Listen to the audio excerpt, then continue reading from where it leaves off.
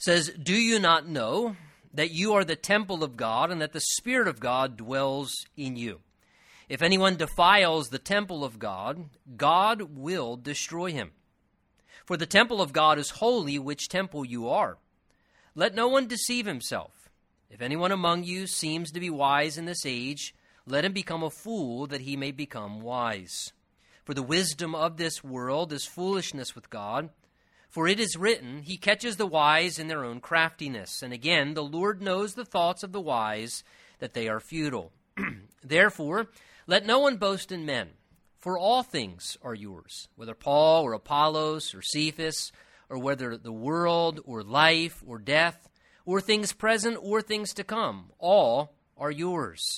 And you are Christ's, and Christ is God's." And Father, we just humbly ask again for the help of your Holy Spirit as we open the Word of God now as an act of worship, that you would prepare us, and that by your Spirit's ministry you would speak to each and every one of us the things that we need to hear from this portion of the Word of God today. So please bless your word to our hearts now. We ask expectantly together in Jesus' name. And everyone said, amen. Amen. You may be seated.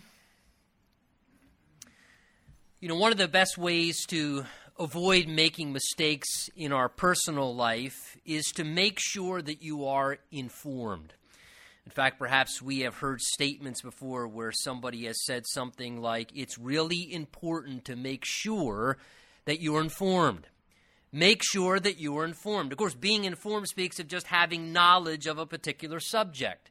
And by being informed, you can make, therefore, well-informed decisions. And you can decide best, and you can think properly, and you can ultimately act best if you are informed as compared to being uninformed. And look, let me just say, it's important that we be informed citizens, but there's nothing more important that we be informed spiritually. And there are a lot of things that God wants us to be informed about, and I think some of those things are in our passage this morning, things that it's important to be informed about in regards to our spiritual lives. Remember, Paul in the chapter has just been speaking about the church. And again, remember, when we say the word church, we're not talking about the physical structure that God's people gather in. Often we hear church and we think of a building. We're talking about God's people, followers of Jesus Christ. And as Paul is talking about the church, he's just used the analogy of the church, the Lord's people, being like a building. He said back in verse 9, "You are God's building." And he kind of used that analogy of God's people being like a building. The Bible tells us as well in Peter that we are like living stones, chiseled and shaped and joined together exactly where the Lord wants us to be. He fits us like a living stone in the church to establish this spiritual building. And again, think of a building. A building is something that is to be occupied. It's something that's not built to be vacant. It's something that is built for a person to dwell inside. Well, the church, God's people, is God's building. And it's intended for God's presence to be occupied here on this earth where he might be at work among us. So he continues now with this imagery of the church being a building in verse 16, saying there, look at it, he says, "Do you not know that you are the temple of God, and that the Spirit of God dwells in you?" So the first thing we see from verse 16 that God wants us to be informed about is that the Lord's people, again, the church, have now become the place on earth where God's presence dwells, where God's presence is at work. That word "you" there in verse 16 is actually in the plural. It's not in the singular. So it might be better translated "you all" or "y'all." That's kind of the idea there of verse 16. It's a plural "you" that he's using. And remember, the context is Paul is speaking regarding the collective church family as followers of Jesus. He's not making a statement to the individual believer. So that "you" is intended to be read in the plural sense, where "do you all not know that you all are the temple of God, and the Spirit of God dwells with or among you all?" Now, important to take note of that. Granted, each believer in Jesus Christ is also spoken of as the temple of the Holy Spirit as well. In fact, in this same very book, when we get to chapter 6, it uses that idea there, how when we are saved, when you accept Jesus Christ as Savior and Lord, the Holy Spirit enters inside of you as a part of the conversion experience, and the Holy Spirit dwells in my life. He lives within you. He remains within us, within our body, to build us up spiritually. He becomes the internal spiritual helper, and God's presence by the Spirit dwells within each believer. And so we as well, in a sense, become a temple of the Holy Spirit. Paul is going to say in 1 Corinthians chapter 6, when we get there, do you not know that your body, your physical body now he's talking about, is the temple of the Holy Spirit who is in you, whom you have from God, and you are not your own. You were bought at a price. Therefore, glorify God, he says, in your body and in your spirit, which are God's. So it is true the individual believer is the temple of the Holy Spirit, but in context here in chapter 3, which is important, here he's talking about the entirety of the church family.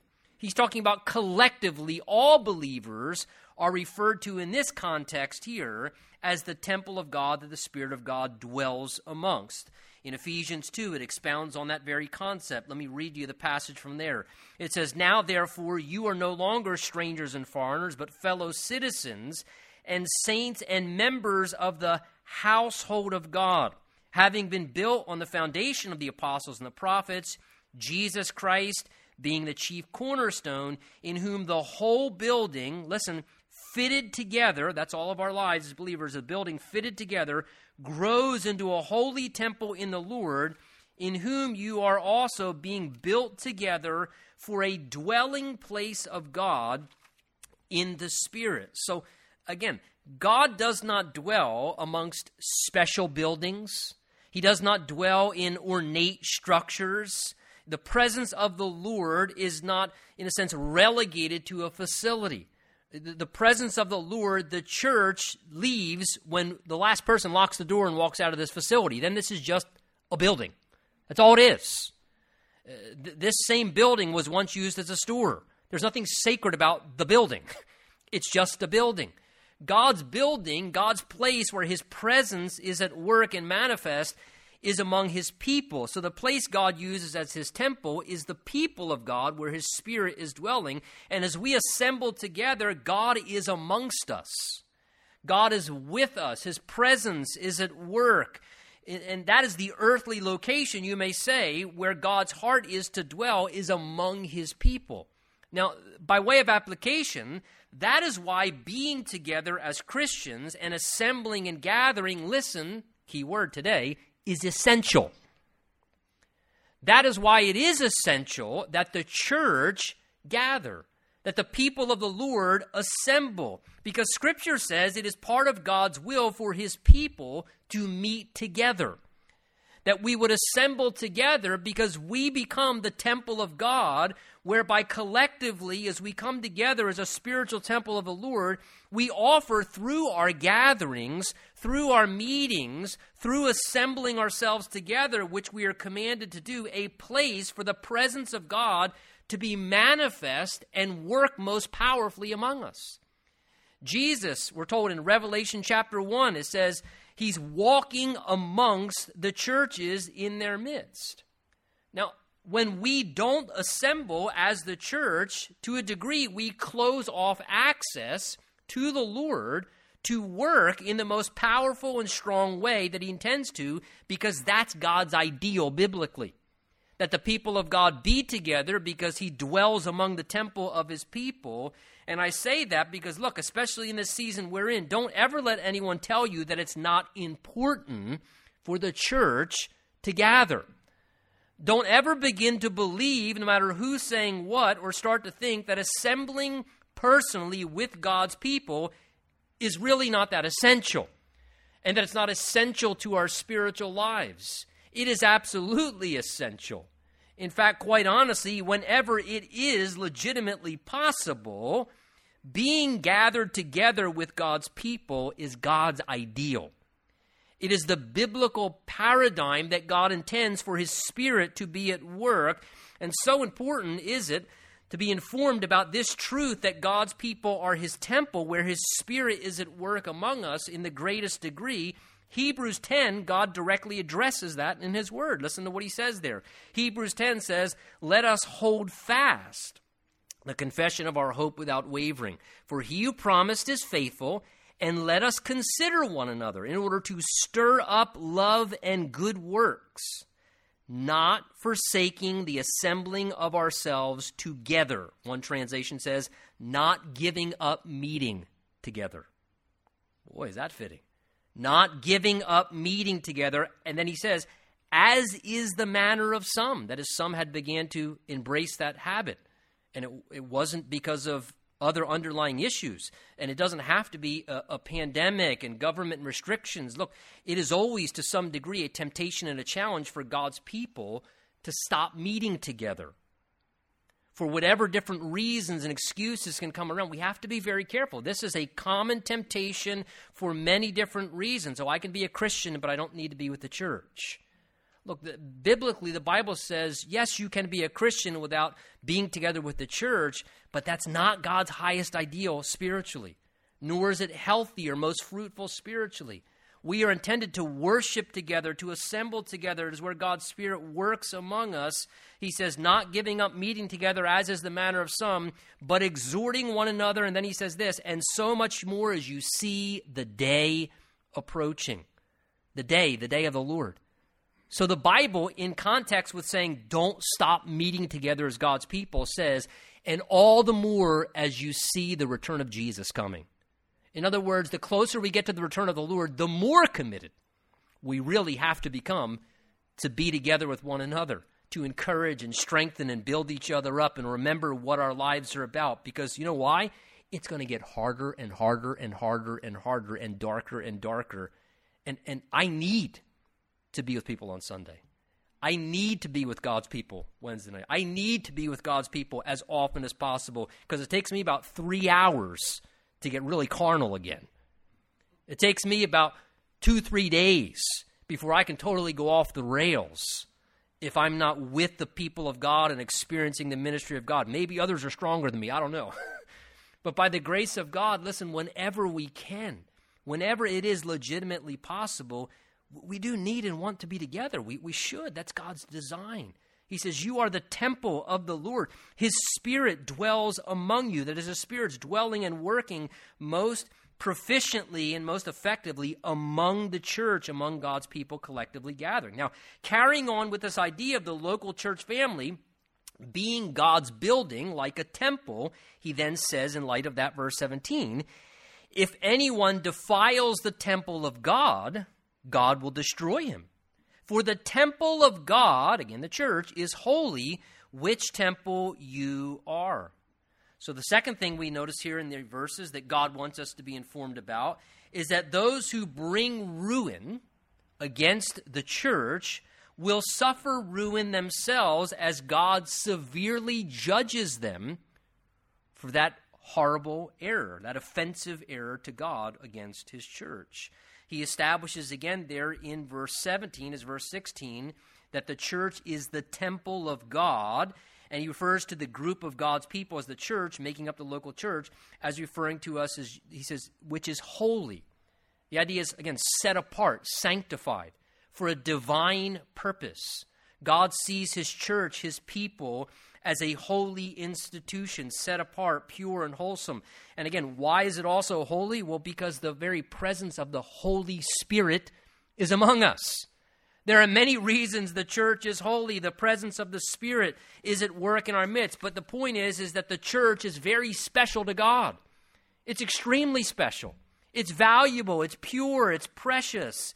And God is occupying the temple of His people, and He is working amongst us and in our midst, building His kingdom. Acts chapter 20 says that it is the church of God which He purchased with His own blood bought. Again, you and I who are members of the family of God, we make up the household of God. We're God's household, and God is with us, and this is God's house amongst us. Again, the people of God. So therefore, God wants His presence to be most pure and powerful and at work amongst us as His people. And that's why the temple of the church, God's people, again, is so special. He says, which you are. And in light of this, the Holy Spirit therefore directs Paul to give a very severe warning, if you didn't notice the severity of it. You see what he says there in verse 17? If anyone defiles, now again he's talking about the church, if anyone defiles the temple of God, the church, God will destroy him. Now look, the context there again cannot be the church universally, globally if you would. Because Jesus himself, remember, assured us, he said, the gates of hell, that is the most evil activity of all the most demonic forces of hell, won't prevail against my church. So Jesus isn't saying that somebody could destroy the whole church universally, some other religion, or that somebody's going to do something to stop the church. Nobody can stop Jesus' church. Jesus said the gates of hell aren't going to prevail against my church. He's going to build this church. However, the context, again, what did we say it is? Paul's addressing what? A local congregation, the church at Corinth. He's talking about the church collectively, a church that's a local church in Corinth where he's writing in context. Now, in that sense, this warning does make sense because sadly, in the setting of a local church, people can engage in harmful activities and do things that can ruin a local church, that can defile a local church, that can even bring the end to a local church.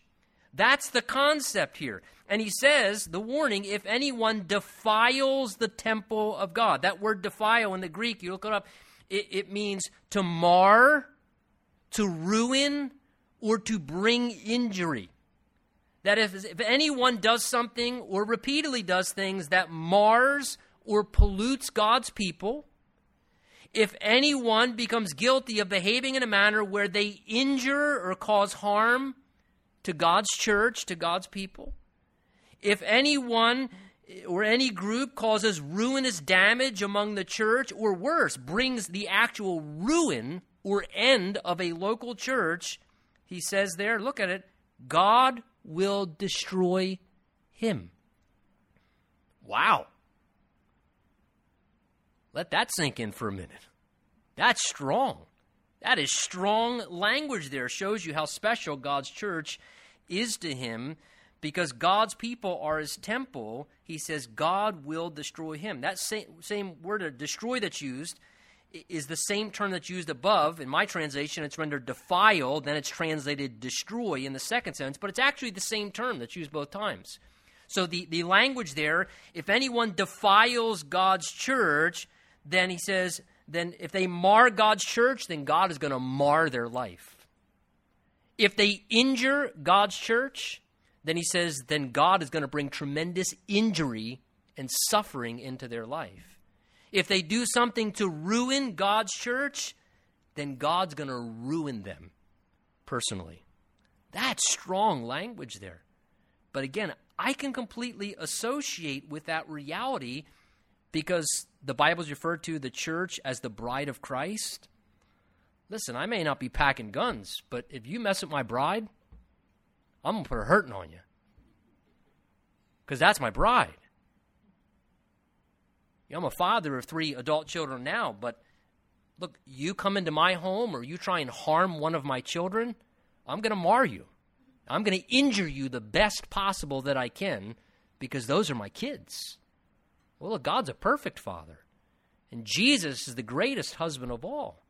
So we can understand the severity of this, having the strength that it does. Now, how can people become guilty of doing such things? Marring the church, defiling the church, ruining the church? Well, to me, obvious things. Spreading false doctrine, polluting God's people spiritually by, causing them to err off track spiritually or eternally, even worse. Doing sinful things that pollute the body of Christ because you're bringing sin into the church somehow. Behaving in some way that's, just painfully injuring or tearing people's lives apart. Being guilty of doing something where you rip to shreds the precious people of God. where you bring harm and stumbling and heartache, or opposing or restricting the church in some way that just causes real ruin or damaging. May this severe warning serve its purpose in all of our lives. I mean, I read a warning like that in the Bible, and I realize God wants me to be informed. I'm informed. Thank you, Lord. I am informed right there. That's pretty strong. I'll take that for what it is, that God says those who bring ruin to my church, I will bring ruin to them in corresponding severity. Well, thirdly, we see that God wants us also to be informed that it's possible to be self-deceived. Look what he goes on to say, verse 18. Let no one deceive himself. He wants me to be informed and you to know that it is possible to be self-deceived. And quite frankly, I think the greatest form of deception is probably not being misguided by other people, especially for the believer. Think about it. I have the Holy Spirit dwelling within me. He's called the Spirit of Truth. So if I listen to the Holy Spirit, I'm going to do a pretty good job, hopefully staying away from error, because the Spirit of Truth lives within me. I have a copy of the Word of God, the truth of Scripture that I can align and check. I can fact check everything with the Bible. That's a pretty good safeguard so I don't get deceived and misguided. And then I have you, my brothers and sisters in Christ, because we're meeting. Hallelujah. We're assembling. And so if one of us starts to get a little bit goofy, because we're together, we can, hey, bro, what are you doing? I mean, and we can keep each other accountable and pray for one another. So there's a lot of safeguards if, indeed, we stay connected to the Lord's people, if we stay listening to the Holy Spirit, if we allow our lives to be guided by the Word of God. It's going to be difficult for somebody to misguide us. However, apart from those essential things, any person can start to believe lies that stem from their own sinful nature. You disconnect from those helps lying thoughts and wrong feelings and distorted perspectives that arise from our own self-serving desires within us to do what is selfish can deceive us very quickly in our lives. Jeremiah 17:9 says it this way, "The heart is deceitful above all things and desperately wicked. Who can know it?" The idea is, who can even know the deceptive power of their own human heart? That's the condition of our natural heart. So apart from the Lord, we all have the natural capacity to seriously err personally, to get way off track, to become self-deceived. That's why he says here, let no one deceive himself. It's possible to deceive ourselves into thinking something is okay that's not okay. It's possible to deceive yourself in thinking that something is right or acceptable that's not right, and it's not acceptable. But yet sometimes we can sadly deceive ourselves where we're utterly wrong, and our sinful nature can lead us into self-destructing patterns, and God wants me and you to be aware of this reality. Beware of becoming self-deceived. Guard yourself. It's a possibility. God says, be informed, be conscious of this weakness that you can not only err, Tony, but worse, you can not only just err, you perhaps may not even recognize how wrong you are sometimes, Tony.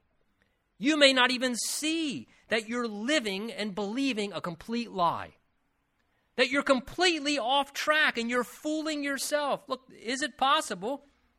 Could you be right now deceiving yourself in light of something in your life? I don't think it's ever a bad thing to humbly pray periodically, God, if I've been deceiving myself, listening to lying thoughts or my emotions, and God, if I'm off track and I'm deceiving myself that something is okay that's not okay, then please show me, Lord. If I'm deceiving myself thinking that this behavior is acceptable that I'm doing privately that I don't tell anybody else about, and I'm thinking, I can justify it, it's acceptable. Well, it may not be acceptable. And you could be deceiving yourself and heading down a path that's not healthy.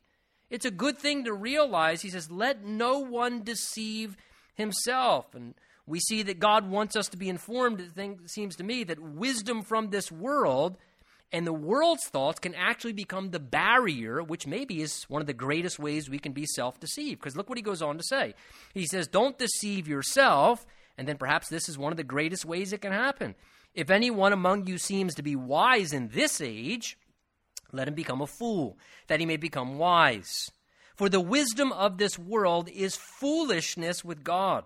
For it is written, he catches the wise in their own craftiness. And again, the Lord knows the thoughts of the wise, that they are futile. So again, appears one of the ways we can all deceive ourselves is maybe relying a little bit too much on reasoning and ideals and the wisdom of this present age that we live in. The idea is worldly wisdom.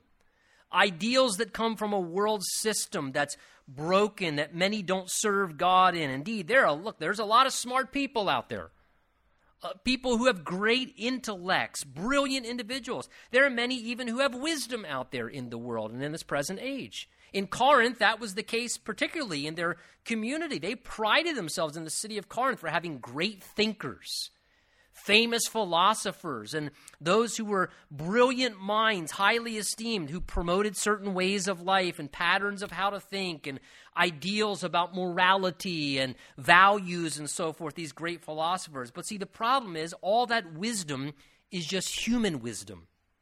It's human wisdom that stems from this current age. That's why he says, if anyone among you seems to be wise in this age, let him become a fool that he may become wise. See, we have to remember, the wisdom of that age or this age is flawed because man in his humanity, in our natural condition, we're sinful. So guess what that means? We are operating or functioning, I guess you may say, with a broken operating system.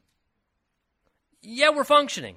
But every one of us up here and even in here, we have a broken operating system.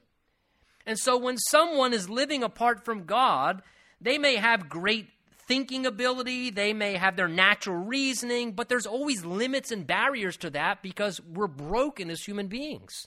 So the wisdom of this world and the wisdom of this age isn't ultimately the best thing to rely on. Notice he says, verse 19, he says, the wisdom of this world, it's like foolishness with God. That is, when you compare the wisdom of mankind and the wisdom of God in comparison, he said, when you line the two up, it's kind of like, if I could illustrate, he said, it's kind of like the wisdom of this world, the best wisdom of mankind, it's like Pee-wee T-ball. And then God's wisdom is like the major leagues, man. I mean, it's like the two don't even compare. Just one isn't even close to the other. God, who knows all, has much greater wisdom. And that's why he quotes here in verse 19 and 20 from Job 5 and Psalm 94 to reinforce this, to show that when man is trying to be crafty or sneaky, thinking they can outsmart God, that God catches them in that every time. You think you're smarter than me? Come on. He says he catches the wise in their own craftiness. And again, the Lord knows the thoughts of the wise. God says, I know the thoughts of the wisest of men. He says, and from my perspective, they're futile. They're vain. Now, that is the reason why he instructs, if anybody appears to be wise in this day and age, he says, it would be better for them to become a fool in the age that they're in than they could actually become wise spiritually, to have God's superior wisdom.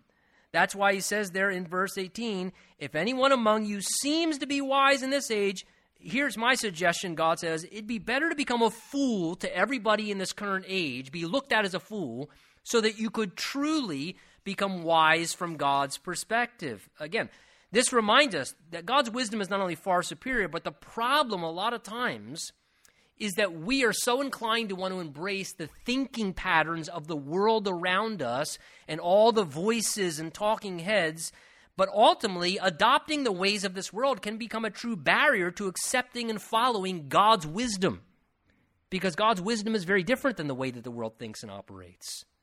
And it's almost necessary that you and I have to be willing to give up having the acceptance of people in the world and be looked at as an utter fool sometimes, right?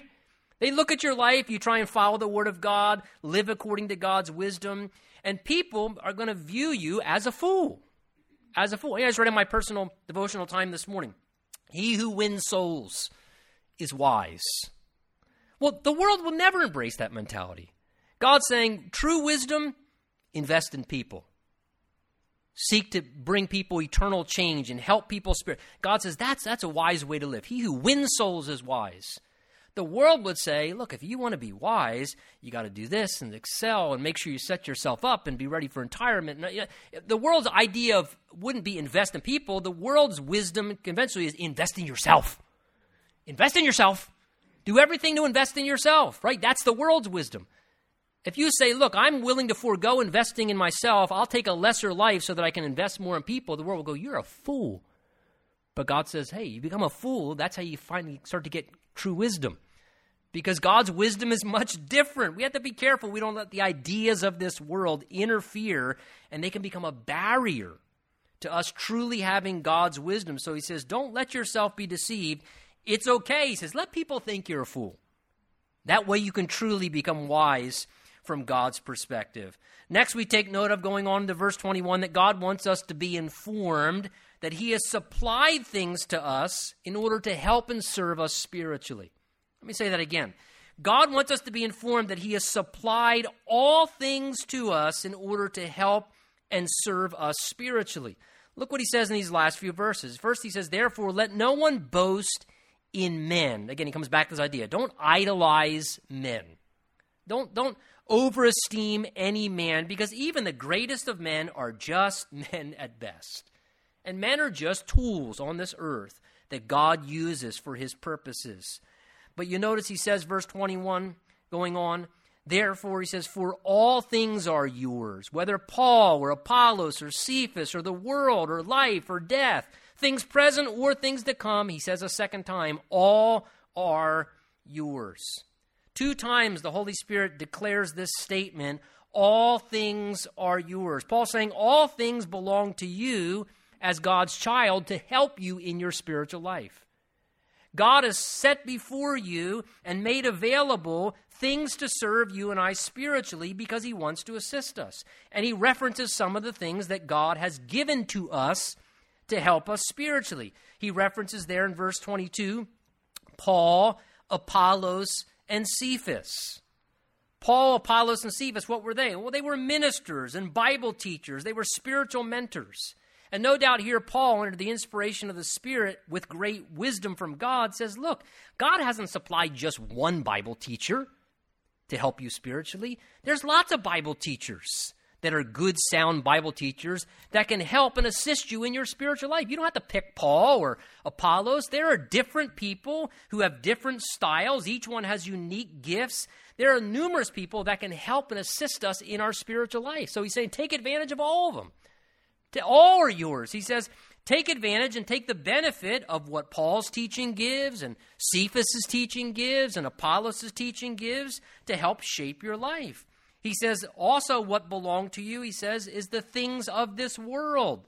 Again, that's interesting.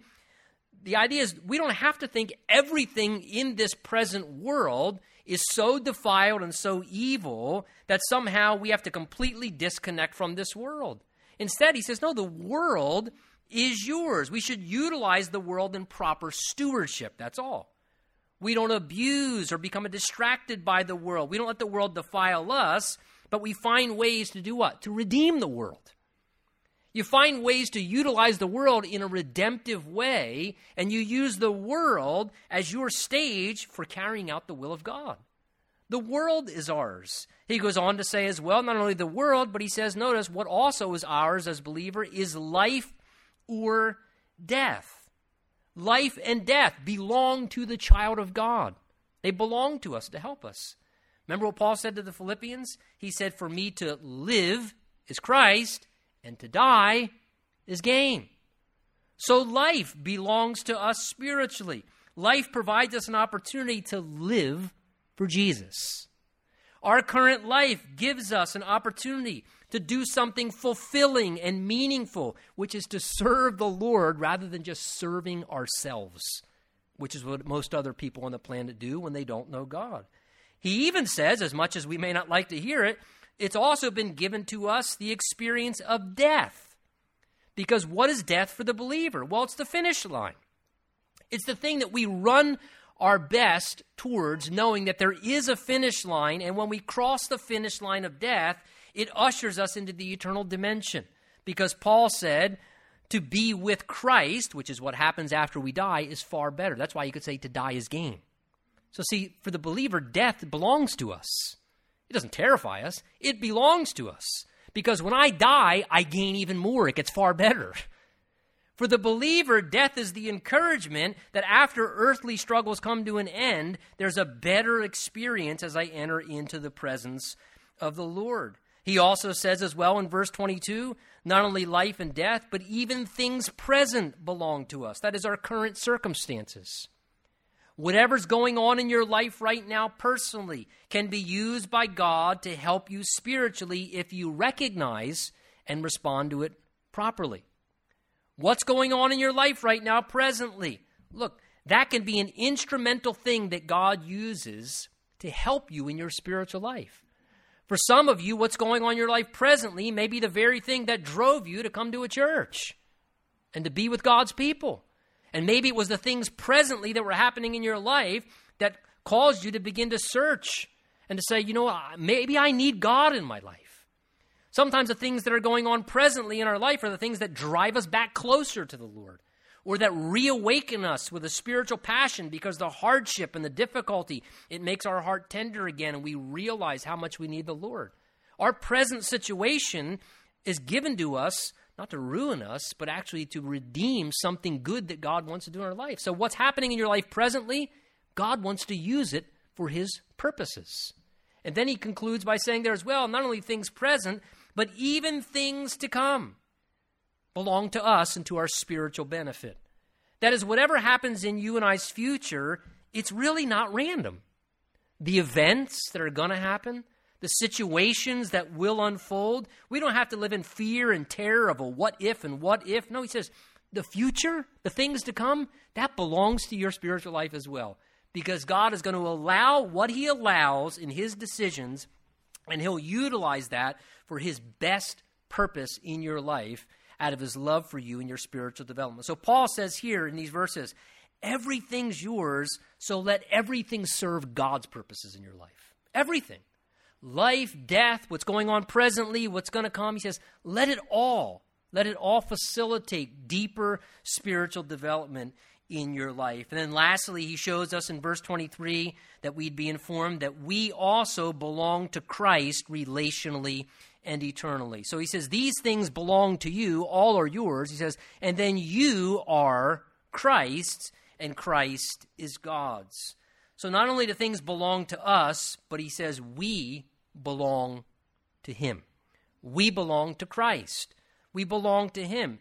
The idea seems to be even as the Father and Son are united and live together as one, and even as Jesus lives in a role submitting to his Father relationally, he says we, the church, are Christ. The idea is we belong to Christ in the same way that Jesus has a connection to his Father. Again, Romans 7 speaks of how we've been married to Jesus as a wife to a husband.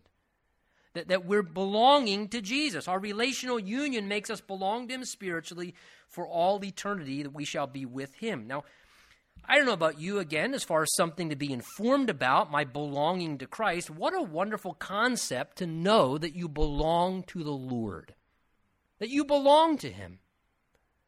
And that he wants you to belong to him. Because oftentimes people struggle in this life searching for acceptance. They want to belong. You know why a lot of young people in this generation get into trouble, get into gangs, get into wrong groups? Because they're searching for belonging. They want to belong to something. They want to belong to something in a way that's deeper than what they're experiencing. Well, listen, if you enter into a relationship with Jesus, you have a sense of belonging. Everybody else in your life may reject you. They may turn you away. You may feel like, I don't belong to anything. I don't belong. Listen, you belong to Jesus. You belong to Jesus. That's fantastic, because that determines your eternal destiny. You know what it does? To know that you belong to Jesus helps, it does for me anyway, it helps you mentally up here, because look, I know where I belong. I belong to the Lord, and one day I belong with the Lord. That's why Jesus said in John 14, let not your heart be troubled. You believe in God and believe also in me. In my Father's house are many mansions, and if it were not so, I would have told you. I go prepare a place for you, because you belong to him. And if I go and prepare a place for you, I will come and receive you to myself, that where I am, there you may be also. Boy, let being informed of that strengthen you through this week. Let's stand together. Let's pray.